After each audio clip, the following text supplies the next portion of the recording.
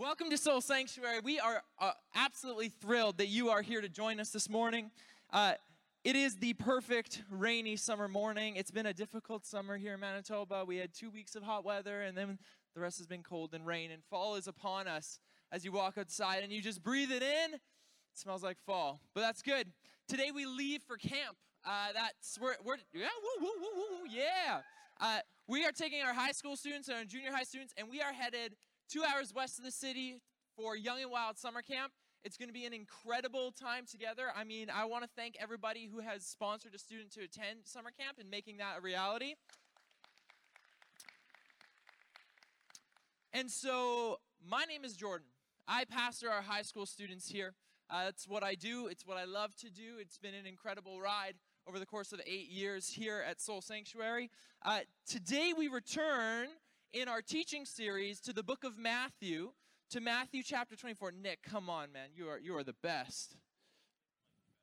It's only slightly better. We're living that Bush League life today. Thanks. I'm glad you like that. Okay, here we go. This is going to do the job. We'll go double table, one for the word, one for the notes, and we're making this happen. Matthew 24. So we're in Matthew 24. What's important about Matthew 24 is that's where we were last week. Pastor Jordan McClellan kicked us off at the beginning of Matthew 24, and today, in the same manner of how we teach here at Soul Sanctuary, we are going to continue where Pastor Jordan left off. So what we do is we pick a book of the Bible and we walk ourselves through it, verse by verse. This way, we can't skip the hard parts, and today, we're on a hard part. And of course, they're like, Jordan, you teach this part. I'm like, hey, thanks. And so we're in Matthew 24. We're talking about the end times. We don't talk about the end times every week at Soul Sanctuary, but today we do. So buckle in. Before I get right into it, which we're about to really get into it in a moment, I just want to throw one random request out there to our community. It's a big request, but if this is where you're at in life and you can meet this need, then that's really cool. Our internship program kicks off in the fall. So this is a new program that we've launched over the course of the last 12 months here at Soul Sanctuary, slowly rolling it out. We have an intern who plans on coming from out of town, and they're looking for a billet. And so we put this request out to our community before. We got a couple of you interested. Those ones didn't quite work out, but if you have a room in your house and you're willing to billet a young female student, 19 years old, for the Soul Sanctuary internship program, then just come hit me up at any point, and we'd love to chat. That will be the reality that this student needs a billet family in order to move to Winnipeg to make our program happen for her. So if God's speaking to your heart on that, come let me know at some other point, or talk to Allison, info@soulsanctuary.ca. Okay, sweet. This morning, Matthew 24. We're getting into it. Today is a mix of teaching and preaching. Teaching is to explain the scriptures, and preaching is to really apply them to our lives. What do they mean to us? And today's a perfect balance of both, because we can't really preach this section of the text without teaching this section of the text. So you're going to need to dial in your thinking cap here, put it on, buckle in, and really it's going to challenge your mind here. And we're going to wrestle with some grand Christian doctrine concepts before we can really boil it down and be like, what does this mean for me here today? So, to recap what Pastor Jordan talked about, if you were at the lake suntanning last week and you missed this, you're going to be one step behind the game, but that's okay. Go repent of your sin for being at the lake and not of church, and go watch the podcast, and it's going to bring you up to speed, okay? So Pastor Jordan talked to us at the beginning of Matthew 24. Jesus and his disciples, they're walking out of the temple, and his disciples are like, cool buildings, look at this is sweet. And Jesus is like, yeah, this is not going to be around for much longer. And his disciples are like, wait, what? And so his disciples ask him 2 questions. Jesus says, these buildings, they won't be here much longer. There's ruin that's going to come. His disciples ask him, when will this ruin come? And then they ask him this peculiar question, what will be the sign, Jesus, that you're returning? So last week we talked about the when. When will the ruin come to the temple? And Pastor Jordan unpacked a whole bunch of weird Christian history like really weird, which we'll talk about in a little bit. And then he also talked about the destruction of the temple in 70 AD and how scholars look back to this portion of Matthew 24 and how Jesus begins here. And those scholars, a large agreement of scholars will say these events that Jesus prophesied, that he foretold about, have happened when Rome sacked the temple in 70 AD. But then there's this other question that the disciples asked Jesus, which is not when, because now we've put that aside in the first 36 verses. The second question is, what will be the sign of you returning, Jesus?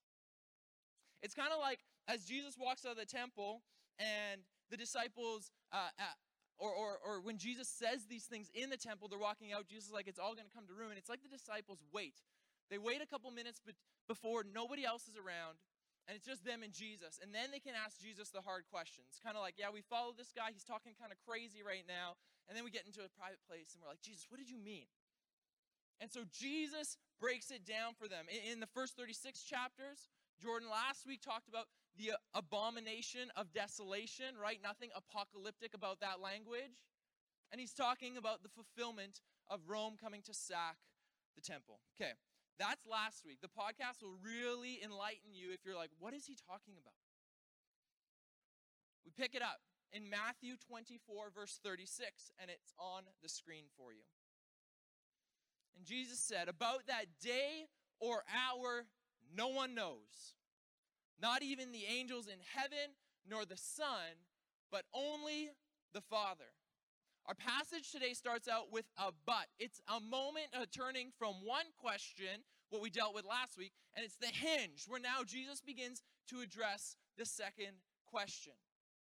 It's the when question is done away with, and now it's the what is the sign question. The day that Jesus is referring to is the date of his return to earth, his parousia, which would mean his advent or his return or his coming. The doctrine that we are discussing today is known academically as eschatology. Write it down. It's speech about the end. It's speech about the last things. This is what we're getting into. The idea here is that the same resurrected Jesus who ascended into heaven after his death and resurrection will return to the earth at some point in the future as a righteous judge. This idea of Jesus returning to earth after his ascension into heaven is one that's widely attested to throughout the whole scriptures. The church's earliest creeds affirm this. Like across the board, Christians believe that Jesus is coming back, where the return of the Messiah comes, where Jesus comes, as our creeds state, as a judge of the living and of the dead. And here's what's interesting. The disciples have asked him, when is the time of your return? Because the disciples are trying to make sense of who Jesus is. They're trying to make sense of the claims that Jesus has made. Jesus has claimed multiple points, things that associate with his nature of being divine. And his disciples follow him. They believe him. They're strictly monotheistic Jews. They believe in one God. Jesus is not some new God coming. They believe that there is something special about Jesus that links him to God, but they're trying to figure it out. They don't quite know what Jesus leaving the earth will be like yet. Jesus foretells his death to them, and oftentimes they're just stumped, like, what are you getting at, Jesus? But they do have an understanding that Jesus is coming back. This idea of the end times is one which modern evangelicals love. Pastor Jordan really went into this last week, looking at all these end time theories and all these kind of things and poking holes in them. But today we're just going to spend about 2 minutes on this, because I think he did it justice last week, and we don't need to make those teachers feel worse than they probably already feel after all their failed predictions. Now, Jesus, not Jesus, modern evangelicals, we have a strange fascination with the end of all things, right? Doomsday, Armageddon, the apocalypse. Amen. In fact, our interest in these things has become full-blown obsession to the point where it's unhealthy. If you search YouTube for videos about the end times, watch the waters that you tread into. Because you're going to end up in dangerous territory pretty quick. You know, like every president of the United States is the Antichrist, right? Forever and always. There's always somebody who's going to believe that. People love like looking at the Bible. You know, they flip to the book of Revelation and then they take the newspaper and they compare the two and they're like, look what's happening now in Russia is evidence of this in Revelation. And the rabbit hole gets really dark and really deep really quick. So Jesus addresses this. And we seem to have lost what Jesus says in Matthew 24. Right at the beginning of Matthew 24, Jesus says, about the day of my return, no one, not even the angels in heaven, nor me, the Son, only God the Father, knows. So, relying again on last week's message and the great work that Pastor Jordan McClellan did, we're going to leave this by resolving this question of when does Jesus come back with this. Jesus says to you and to me that no one knows. And we're going to drop it. We're going to leave it. We're going to embrace a little mystery. Here's the thing. I'm a type A and an Enneagram 8 with really strong 1 tendencies. Now, if you know what that means I need to control everything. All right? Like my life, I need to have everything compartmentalized nicely. And I need to know the answers. I need to be able to study and look and learn and figure out conclusions. Mystery in faith is really hard for me. But this is where Jesus leaves us. The word faith itself has inherently in it mystery. There are some things which we will not know until we are reunited with the Son when He comes. And so in this, we do ourselves no favors by looking at the scriptures, looking at the newspaper, making big declarations about when the end of days are going to come. It doesn't help you. It doesn't help anybody. Jesus addresses what those people are trying to get at, right? People want to make end time predictions because they want to tell you to be ready. But Jesus is about to tell us how to be ready. So our end times predictions, we're going to leave them for the far off, a little bit crazy Christians. And today we're going to continue with the words of Jesus, but we're going to rest in a confidence that Jesus says, no one knows, not even me, not me, Jordan, Jesus, right? Not even Jesus knows the time of His return. And I think to claim to know, or even to know in part, is foolishness at best. And it's sin at worst. It denies the mystery present and inherent in the teachings of Jesus. Now, as we go through the scripture, that's not to say that we come across something that we don't fully understand and be like, mystery, moving on. We have a responsibility as Christians to dive into this, to break it apart, to begin to understand it. But this passage starts and ends with Jesus saying, no one knows. And so in this moment, we're like, all right, Jesus, you know. Resurrected Jesus, we'll get there in a second, you know. Right? But Jesus in this moment in His flesh did not know. The Son doesn't know. So we got to draw focus back to the text.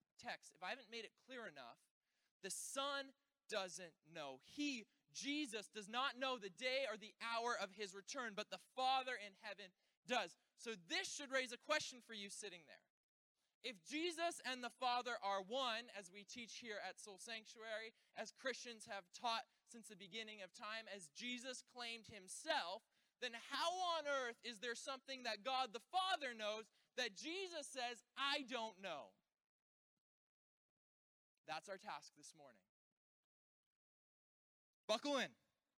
Okay, Christian and non-Christian scholars alike, they agree on this, that if you're making up a religion, it's generally a bad idea to put things in that are going to confuse people.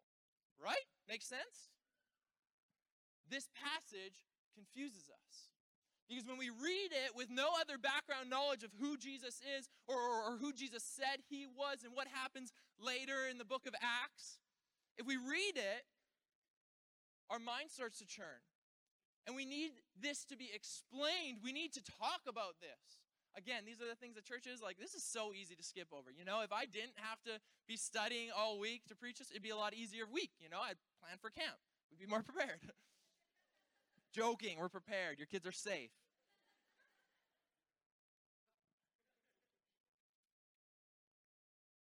But these are the things that make skeptics either doubt and write off Christians as crazy. Why would this even be in their book? Or it's the thing that makes skeptics go, either they're so crazy, there might just be something to this.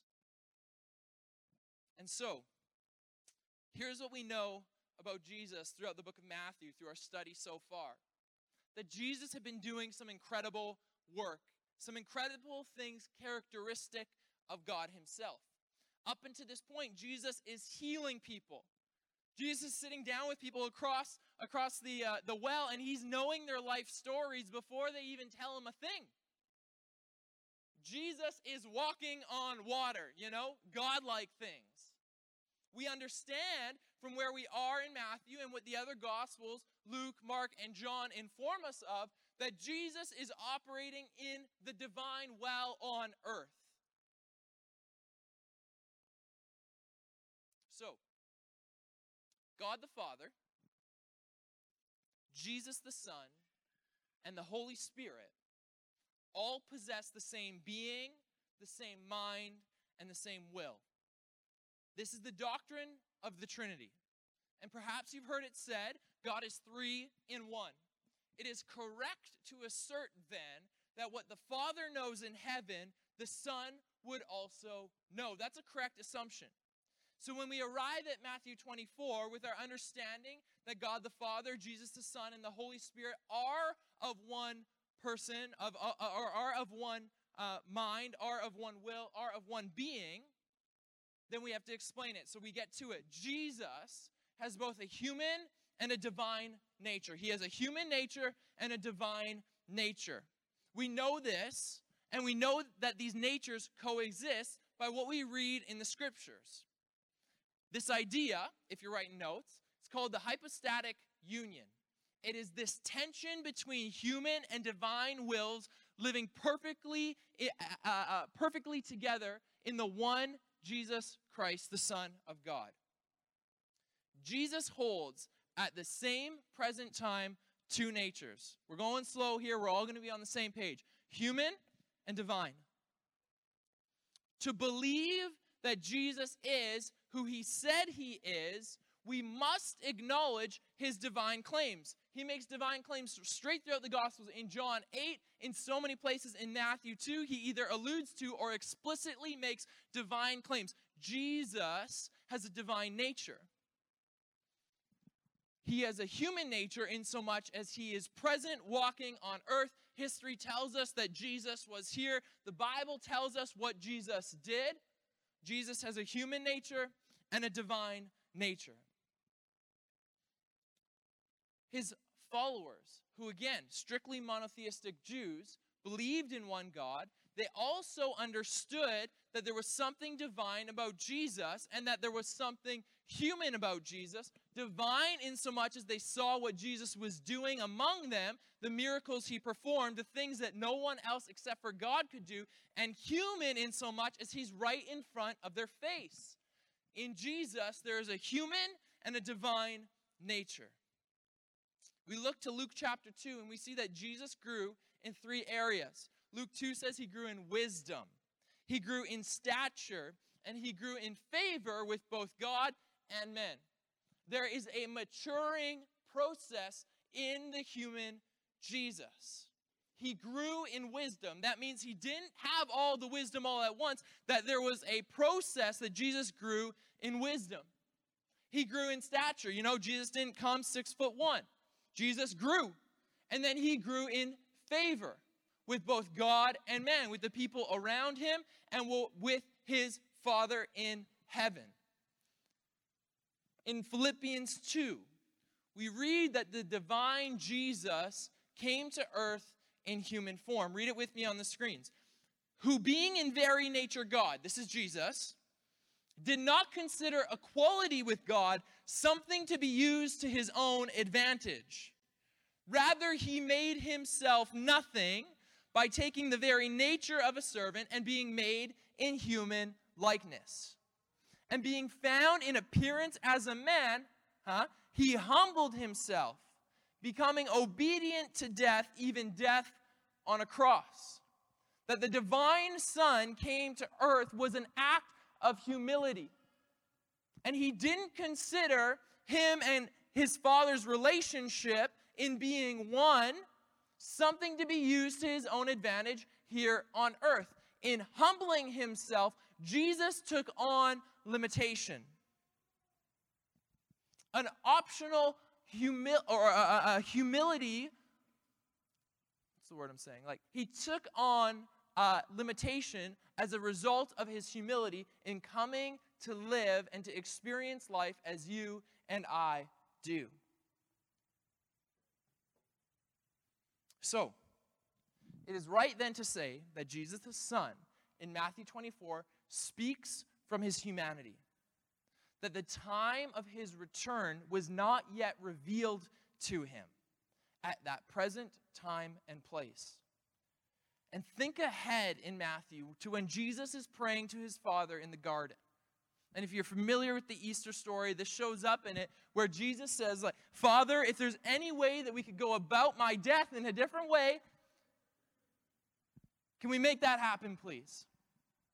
This is another moment of Jesus' humanity on full display.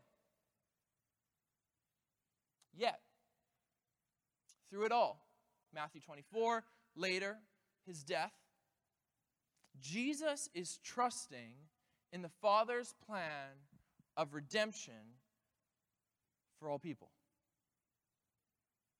Jesus is trusting that the Father has a plan of redemption. And here, we think Jesus cannot actualize the moment of his return when all of this is going to become completed. Yet, he trusts the Father. So, are you tracking with me so far? I got some like, oh yeah. I got some like Tommy texters out there, or you're taking notes. It's good. You're with me? Okay, I'm going to make it real easy for you. Lauren and I are getting a dog. All right? Everybody meet Rosie. So Lauren and I are getting a dog. Her name is Rosie, and we already have her future planned out because we're those kind of puppy parents. Rosie is going to be Soul Sanctuary's resident therapy dog, all right? Yeah. Somebody's like, I come here for therapy all the time. Yes. A dog. It's great. Now, it requires a specific kind of dog and a specific kind of training to have a dog trained in a way in which they can operate as a therapy dog. And so Lauren began her painstaking search for a breeder and a trainer in order to make this dream of ours come to life.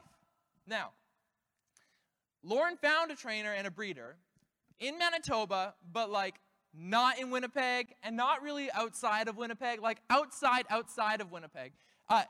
To the point that when we had to go to, it's like free-range puppies, I'm telling you. It's a great little like puppy utopia. But when we had to go there, they had to send us directions. And accompanied with their directions is, there's no way you can Google Map this. And I'm like, actually, you can send a coordinate pin? Yes, you can Google Map it. But they didn't send a coordinate pin. What they did is they sent us the directions, like farmer directions. Farmer directions, anybody? You got this? Right? So it's like, go south on 59 until you're like 2 miles from the border. I'm like, wait, what? Like 2 miles from the border? Like backtrack, so go to the border, read the odometer, 2 miles back. Got it? Then it's like turn left on Provincial Highway 941. Right? I'm like, okay, 941, the street signs are this big and you're traveling at 110, you know what I'm saying? And then it's like, take left, so I take the left, and it's like, drive 16 miles down this road. I'm like, okay, I'll drive 16 miles. At the 7-mile mark, it'll turn to gravel. Okay, good to know. Then there's a white church on the right. Now, turn right at the white church on the right. I'm like, okay, where's the white church? Where's the white church? Where's the white church? Southern Manitoba, there's white churches everywhere, right? And then we get onto the gravel road, and we keep driving down the gravel road. And then it's like, turn left on this unmarked street, and we're the 17th driveway on the south side of the road. Okay, got it. I'm trusting an email that was sent point form at 3 a.m. You been there? That's a level of trust. Here's my point. We had old school directions. But I was trusting that the sender in this moment had our best interests at heart.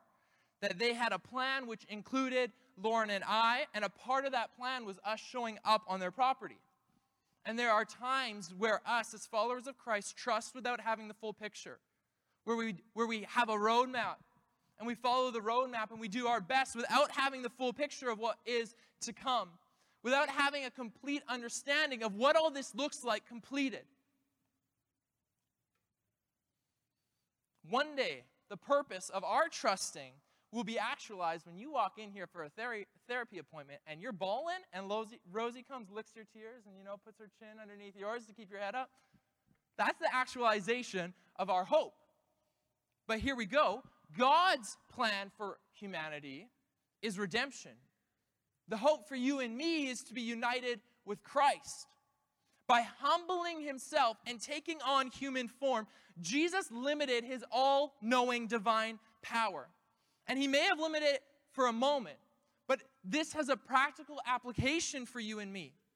That if the angels willingly obey God, and if the Son of God went to the cross without knowing the time of the plan's completion, how much more then should you and I trust that God knows what he's doing? How much more then should you and I rely on the resurrected Christ to lead our steps and our path with a full confidence that God knows what he's doing, that he has the future in control? If Jesus could go to the end of his life without knowing what came next, if he didn't know the time of his return, when this would all be actualized and this would all come to completion, then how much more should you and I trust? And this is the hope of the Christian life. That amongst this great tribulation which you and I live in right now, full of suffering, full of pain, full of heartache, and full of loss, that one day our hope will be actualized when we are reunited with the resurrected Christ. That's verse 36. We're going to 51 today. Buckle in. Okay, here we go. I'm not joking. Verse 37. I've told you to buckle in like 10 times. People are like, I'm pulling on the seatbelt. It's tight. Okay. As it was in the days of Noah, so it will be at the coming of the Son of Man. Jesus speaking again, right? So for in the days before the flood, people were eating and drinking and marrying and giving in marriage up until the day that Noah entered the ark. And they knew nothing about what would happen until the flood came and took them all away. Jesus is drawing a comparison between his return and the flood of Noah's time. People were hanging out, they were having a good time, they were eating, they were drinking, and they were going to weddings, which is pretty much Manitoba in the summertime. Tell me I'm wrong. You can't, right? But what happened? A flood came, and it took them away. And Jesus isn't giving us examples here for the sake of identifying when he will come back. It's not that we're going to read into this apocalyptically and be like, okay, look, people are eating, people are drinking, Manitoba's going to be the center of all doom. That's not it. But eating, drinking, marrying is evidence of everyday life in luxury. It's completely unaware, it's completely unconcerned with the future coming of Christ. It's life that cares about mowing the yard in specific patterns more than taking your kids to church. Ugh. It's life that prioritizes kids' sport games above every other thing. It's life of comfort. It's life of working late into the night to seal the deal instead of spiritually preparing your family. It's a life of distractions. They're not wrong things. Trust me, type 8, Enneagram 8, I love straight lines on the lawn, right? Somebody's waving me down in the back. That's right, they're not bad things. But they are distractions if they keep us from uniting with Christ. They're distractions And what happens to the people who are distracted, who are going about their lives in a normal way? They're swept away. They're taken, the text says. That is how it will be at the coming of the Son of Man, Jesus says. 2 men will be in the field. One will be taken and the other left. 2 women will be at the mill, grinding at the mill. One will be taken and the other will be left. In a Western Christian world, our end times theology is this. It's rapture, rapture, rapture, rapture, rapture, right? And it's steeped in the Left Behind series. If you grew up in the church or you grew up reading those books or maybe watching the movies, shout out to Nicolas Cage, let's go. But we haven't taken our end times theology from the Bible. We've taken what's easier for us to digest. Novels, movies, nothing wrong with them. Maybe some things. But they shouldn't be informing our whole theology. Our theology should come from a study of Scripture. Think of this in reverse for a moment. When this passage is read over and over again, we have this image that there's a taking away and it's some like quick vaporization into heaven, right? But when we read it in light of what we just read concerning Noah, thinking it through in reverse, those taken away were the sinful. In the verse after here, we're talking about taking away. We're talking about taking away. What happens? The flood came, and what did it do? It took away. So there's 2 people at the mill, and one's taken away. There's 2 people in the field, and one's taken away. Let that mess with your left behind theology for one quick moment. Lauren was joking with me this week that every time she loses me in the grocery store, she thinks the rapture happened. She thinks she's been left behind. And this comes from, being raised in that evangelical culture which just promoted these books and promoted the movies. And I remind her that she's also a saint. If I'm gone, she's coming with me, right? Praise God. But it's this understanding that's deeply problematic for us. All we think of is like 2 pilots, both Christians. 3, 2, 1. Right? But I think that we have these understandings because we haven't read the Bible for ourselves. We've been spoon-fed what's easy. And what's easy might not always be what's best. Sugary breakfast cereals, anybody. It's not always what's best for us. The Bible must inform everything that we believe about Jesus' return. We know that he will come from heaven. We know that he will come on the clouds. We know that he will come in the flesh with glory and power, with angels and saints at his side. We know that Christians will rejoice and unbelievers will weep. And when this will happen, no one knows. Except the Father, the Spirit, and the now resurrected Son, our Redeemer, Jesus. And our hope as followers of Christ is that on the last day, we will be raised with Christ in our bodies. Christians don't hope for some far-off, distant afterlife. We hope for fullness of life united with Christ.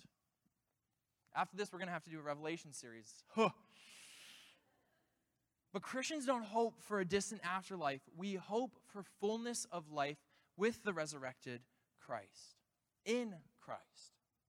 Verse 42, therefore keep watch, because you do not know on what day your Lord will come. Holla, Jesus is making his point. You do not know on which day the Lord will come, but understand this. If the owner of the house had known at what time of the night the thief would come, he would have kept watch and would not have let his house be broken into. Homeowners, ain't that the truth? So you must also be ready, because the Son of Man will come at an hour when you do not expect him. On Wednesday, Lauren and I got home from work. We're sitting on the couch on the main floor of our house, debriefing our days. We're just sitting on the couch, no phones, just bubbly sparkling water, sipping away and talking with each other. Next thing that happens is there is a loud crash in our basement. My first reaction, I pick up my cell phone, I dial 911, I don't hit call yet, but I give it to Lauren, and I go to the kitchen butcher block, and I zing out the biggest knife. Don't laugh at me! What would you do? You think you're alone in your house and you hear a big crash in the basement. And so it took me 10 minutes to move from the kitchen all of 7 feet to the top of the stairs, and another 10 minutes to make it down the stairs, peeping, right, where the stairs hit the roof, and I'm just like looking with the biggest kitchen knife out. And at this point, Lauren can't see me because she's on the couch. And I reacted. I heard that, and I moved. And then I hear Lauren laughing. And I say, "What are you laughing at?" Knife drawn on the stairs. And she's like, "I'm imagining what you're doing." Here's my point, as you mock me. If I had reason to believe someone with bad intentions is in my basement, then I'm going to do whatever I can to take care of that. Whatever preparation, right? I'm dialing 911. I'm being like, "Babe, quick. You're ready on this." I'm zinging the knife so it makes a sound so that they can hear it. That's how I think. I'm going to prepare and then react accordingly. That's me. I don't know about you. As such, Jesus is warning us. If you know that the Son of Man is coming, then prepare and live accordingly. Ladies and gentlemen, some of you are living in this life with absolutely zero urgency of the coming of Jesus. You keep telling yourself that you're going to get your relationship with God in order, but you've been telling yourself this for 1 year, 2 years, 5 years, 10 years. You're like, one day I'm going to get my heart right with God. One day I'm going to get involved in His church. One day I'm going to build His kingdom here on earth. And you keep telling yourself that. But you're living with no sense of urgency, that we don't know the day or the hour. And it could be before I'm done. It could be in 100 years. I mean, the Amazon's burning down, so it's probably a sign of the end times. This is what Martin Luther said. He said, "Christians should live as if Christ died this morning, rose this afternoon, and is returning this evening." So I ask you, where is your sense of urgency? And are you living your life on mission? Sometimes people get a little upset or they get their feathers ruffled, especially Mennonites. Love you guys. Love you guys. But because they're like, "Jordan, you yell." And I'm like, I don't really yell. I'm passionate. But they're like, everything is like a right here, right now thing.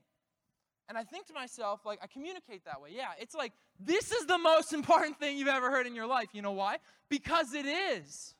And so I won't make apologies of reading the text this way, because this is what the text is saying back to us. And so we then have to respond to it, and we choose how we live and how we respond to the Scriptures. All right, verse 45, let's go. "Who then is the faithful and wise servant, whom the master has put in charge of the servants in his household to give them their food at the proper time?" This is Jesus, like he's just continuing, right? 46, "It will be good for that servant whose master finds him doing so when he returns." You know, if he's dishing out food as the master has instructed him, if he's doing what the master has ordered him, when the master comes back and is like, "Oh, my dude, he's doing what I told him to do," it's going to be good for him.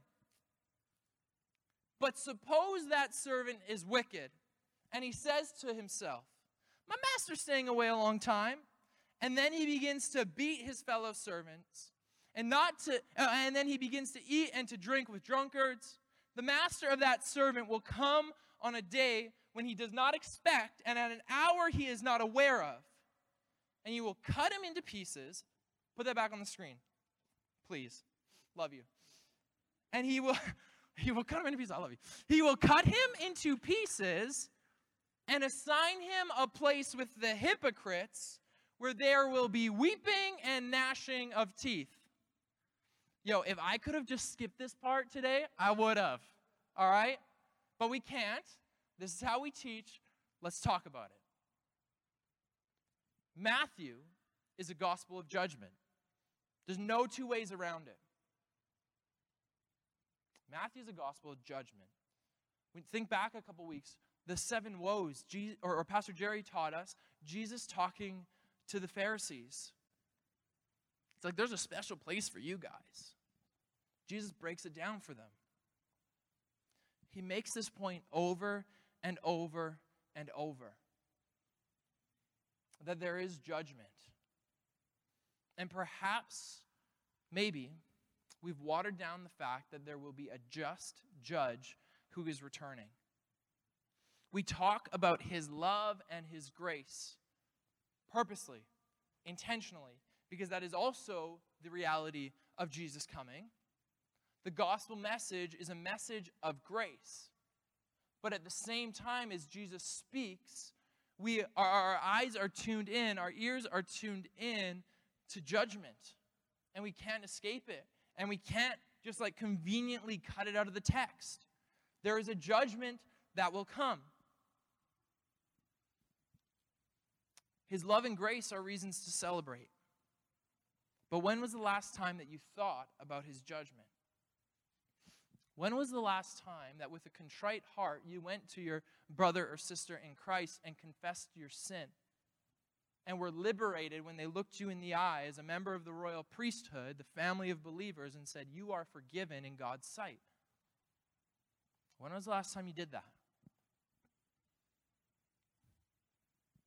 If you've heard the words or proclamations of God's grace in church before, maybe you've been around here for a while. I'm specifically talking to, people who've been around here, Christians. If you've heard proclamations of God's grace, and yet they seem so empty and uninspiring, you hear them like singing back here about God's grace and his love for us, but you're like, I wish Dwayne would have sung it this morning. And that's what you go home and say? Then it's revealing something here. Perhaps they're uninspiring because you've forgotten the wretchedness of your sin before God. Amazing grace, how sweet the sound that saved a wretch like me. Right? God's grace is only amazing to us when we recognize our wretchedness before him. Now, get me straight. This is not me just like casting shame and casting guilt upon you. That's not what I'm in the business of doing. But I am in the business of teaching the word. And when I look at it, it speaks of his grace and his love. But it also speaks of a time where we will be eye to eye with our Maker. And it speaks of a time which we must prepare ourselves for when the resurrected King returns as a righteous judge for the living and for the dead. Our theology shouldn't just be like a I'm okay, you're okay, self-help therapeutic theology. That does nobody any good. It doesn't do you any good. It doesn't do me any good. Just patting each other on the back and be like, you'll be all right. But we should be informed by the gospel of Jesus Christ. And let me say with confidence that Jesus Christ came in appearance as a man and walked on this earth among us for the purpose of your salvation. Because we were disconnected from God, he came to bring us back into right relationship with God. And the way we do that is acknowledge who Jesus said he is and live our life in pursuit of Jesus. Live our life following his teachings, responding to that amazing grace which stretched out and met us in our darkness. And I don't know about you, but maybe you haven't met Jesus before. I mean, the story of Alyssa on the Video Weekly, the story of Leah on the Video Weekly before, that's what we're about. We're about people meeting Jesus. Because here's what I know, is that before I met Jesus and I look at the life I lived a life of selfishness and a life of greed. And that's what I was on about before Jesus had my heart. And that is a vicious cycle to be trapped in. But what I know is that over a period of time, when I decided to submit myself to the to the teachings of Jesus as I read in the Bible, God began a transformative work in my heart. And that work began a slow process of killing the selfishness inside of me, of killing the greed inside of me. And what I know is that I'm still in that refining process. And that I know God's not done with me yet. And the truth of the matter is God's not done with you yet as long as there is a beat in your heart and breath in your lungs, that He's not done with you yet. So some of you walked in here carrying the weight and the guilt of your shame. I believe it to be true that He's not done. And the question is, how will you live in response to what Jesus taught? Will you take Him up on His offer of life and life to the full? John 10:10, that's what He says. I have come that you may have life and life to the full. And I'll tell you, it's the fullest life I've ever lived. It's probably the hardest life I've ever lived. I told Lauren if I was not a Christian, I'd be a con man. Because it's way easier. It's not the easiest life, but it is the fullest life, and it is the most rewarding life.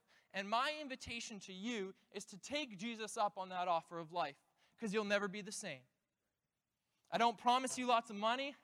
I don't promise you an easy road. But what I promise you is communion with your Creator, is relationship with the one who knit you together in your mother's womb. All right, let's stand. I invite you to close your eyes as we pray. I pray a prayer this morning that has been prayed by Christians for centuries. And so we join in the host of Christians, both living and dead, who have made this their prayer unto God. Father God, imprint upon our hearts a dread of your judgments and a grateful sense of your goodness to us. Make us both afraid and ashamed to offend you.